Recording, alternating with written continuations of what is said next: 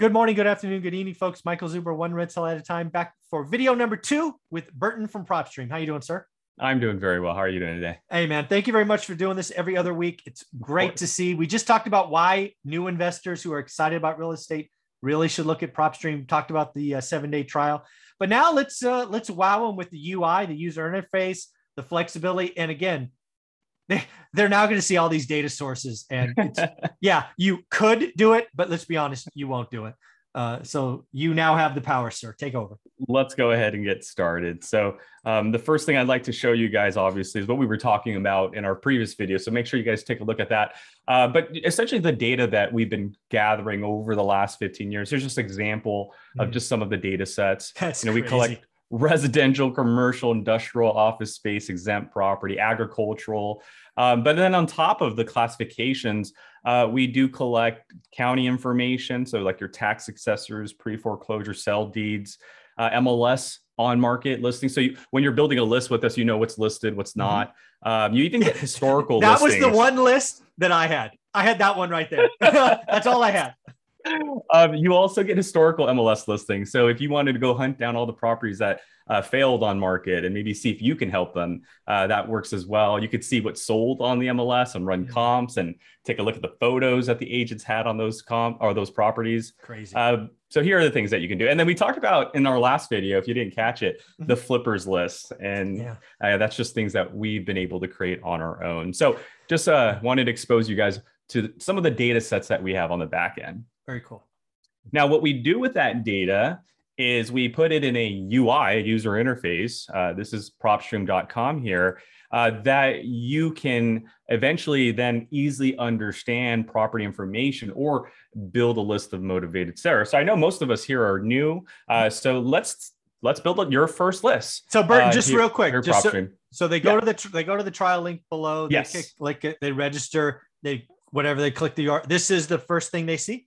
That's correct. Yeah. Perfect. So when you first log in, bunch of zeros. Exactly. You're going to see your environment. So we've grabbed your IP address and zoomed in your market. So the bunch of zeros, what these boxes are just categories that have not yet populated because we haven't done a search. And we don't know your buy box yet. Exactly. And another thing to note is the toolbar, if you're wondering, is on the left-hand side. And we're always going to send you in the search page first because we believe when you log in, you're either in need of searching an address for more information or to build a list. Sure. That's why we're here. Okay, perfect. So the first thing that we need to do when we're actually looking to build a list is search a market. So you can search by a county, a city, a zip code, or even our draw search feature on the map. So no way. All of them. Yeah, this is a really cool feature. I did not know this. Let me show you how and why I like this feature. In my neighborhood, Disneyland just opened up and this place is blowing up. I mean, the lines are already out the door. Season passes are already available, but here it is.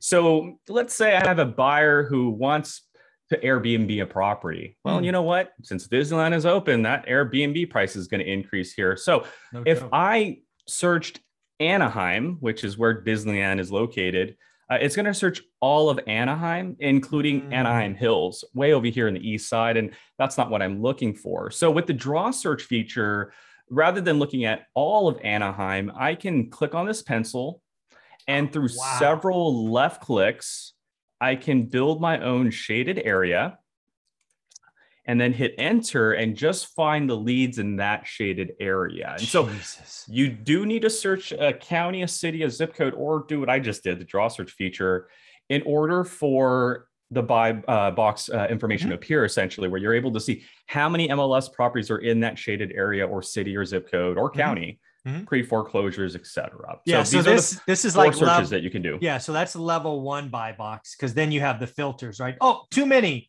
Because again, we talk about a buy box for full-time employees. We're trying to get 20, 40.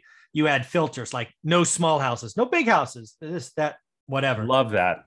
Absolutely. And guys, one thing to note too, we're nationwide, so we don't restrict you. So let's say you do speak to a homeowner here in Southern California and they're like, are you crazy? I'm not going to sell you my high renting property in Southern California. I'm here to talk to you about my property in Richmond, Virginia. And so you can type in Richmond, Virginia, and pull properties there. If you have a buyer who wants to invest there, you can pull properties there. So first thing you have to do in order to build your first list is get to a market. Okay. Okay. Perfect. Step Next thing you're going to want to do is head over to our filter.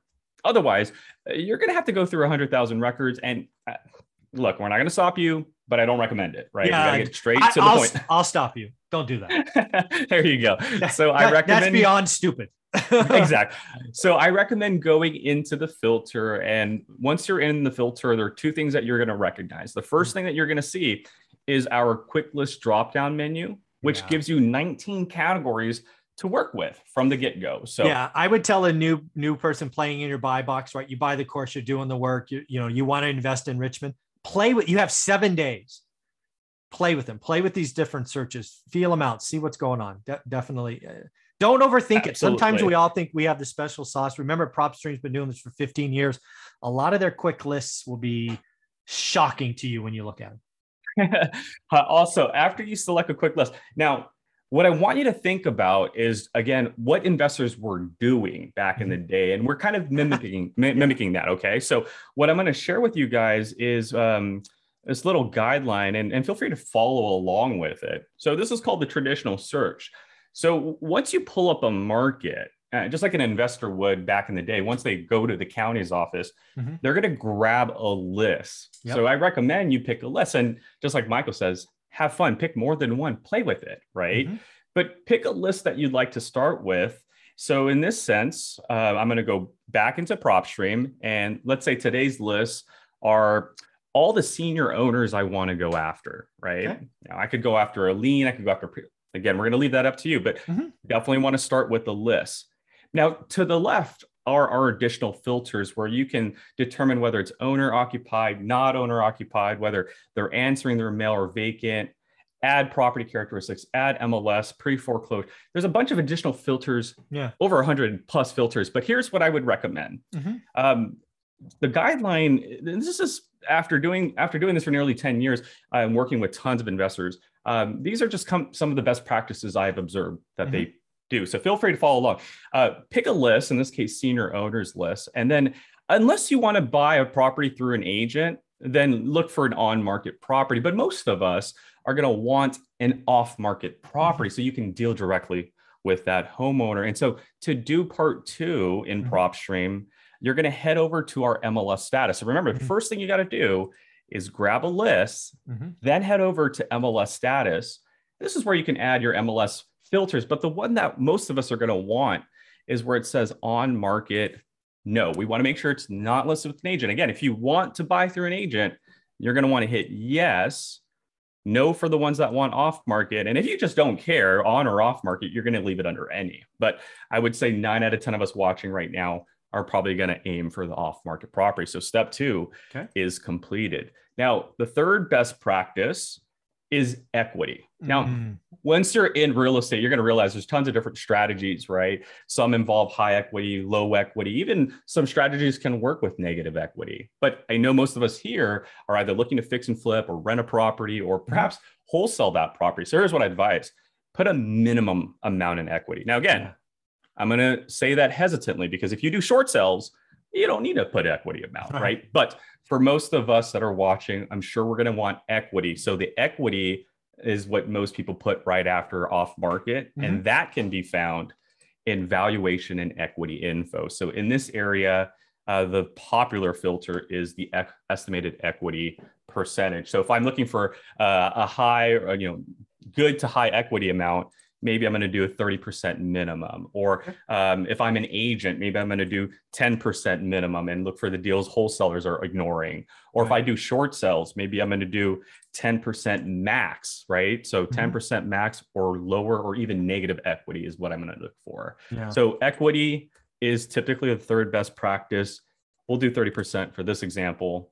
And then the fourth rule, everybody's different. And so the fourth rule is kind of your preference. This is what type of property do you want and what type of owner are you looking for? So when it comes to property characteristics, again, maybe you want the 3 to 4 bedrooms, maybe you want duplexes, maybe you want multifamily, whatever it is, that part 4 property characteristics can be found in our property characteristics. So here I could say, hey, look, I want agricultural senior-owned properties or agricultural senior-owned land, or I want a residential in this case. Yeah.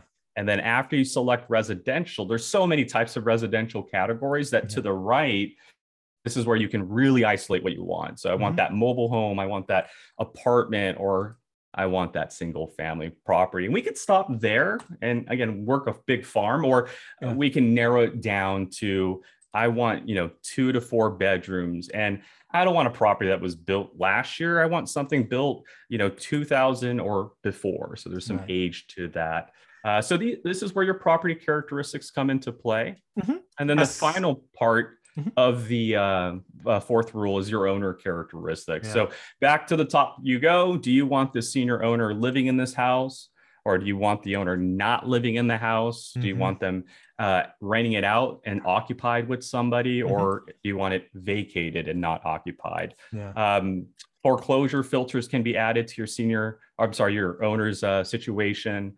Even the information of the owner, like how many years they've owned the property, the type of owner, individual, corporate, or trust, location, even maybe a senior owner in a different state during a pandemic. That could be a big hit for somebody, right? So that right there, just a few examples, tons of things you can do. You can add bankruptcy and lien records to your search. You can even look for an open mortgage, like a senior owner on a fixed income with a mortgage payment still on that property, right? So tons of things that you can do. But again, best practices is just usually following that guideline, right? Pull up a market that you're invested in, grab a list, make sure it's off market unless you want it on market. Put your equity amount, high, low, or negative. We don't know what you're doing. And then add your property and owner characteristics. And if you do that and add anything else that you'd like to add after, what will happen is your unique properties will now be on the right side. So instead of 100,000 records, we're down to 15, after a few more filters, we have those 15 off-market senior-owned properties with the right amount of equity and 20 plus years on the properties year Very cool. Yeah, one of the things, all of this, again, you're probably gonna have to watch this a couple of times. Again, go get the trial, play with this.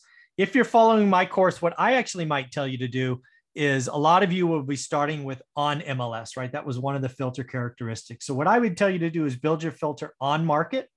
And then just like I did 20 years after the fact, is I would go back and let's just say, again, I did this with Adam. We shared the video last week.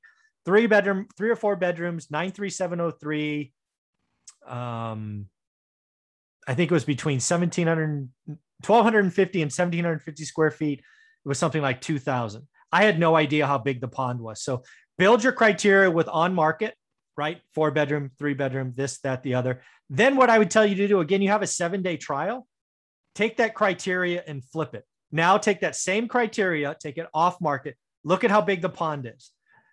Because I think it was so eye-opening. Genius. I like that strategy. Yeah. Work with the on-market ones and then just flip that switch to see the other side, the other side that potentially can join that side. I love that idea. It's genius. Yeah. Cause again, you're learning a buy box, you're getting repetition. Part of my course is really getting that repetition, and you're learning what's on market because you're trying to figure out an average deal. But as you're gaining repetitions and at bats, flip it and just realize how big it could be. So Burton, thank you very much for doing this. I appreciate it. Thank you for being here every other week, buddy. Forrest, thank you so much for having me, Michael. Thank you, everybody. Bye.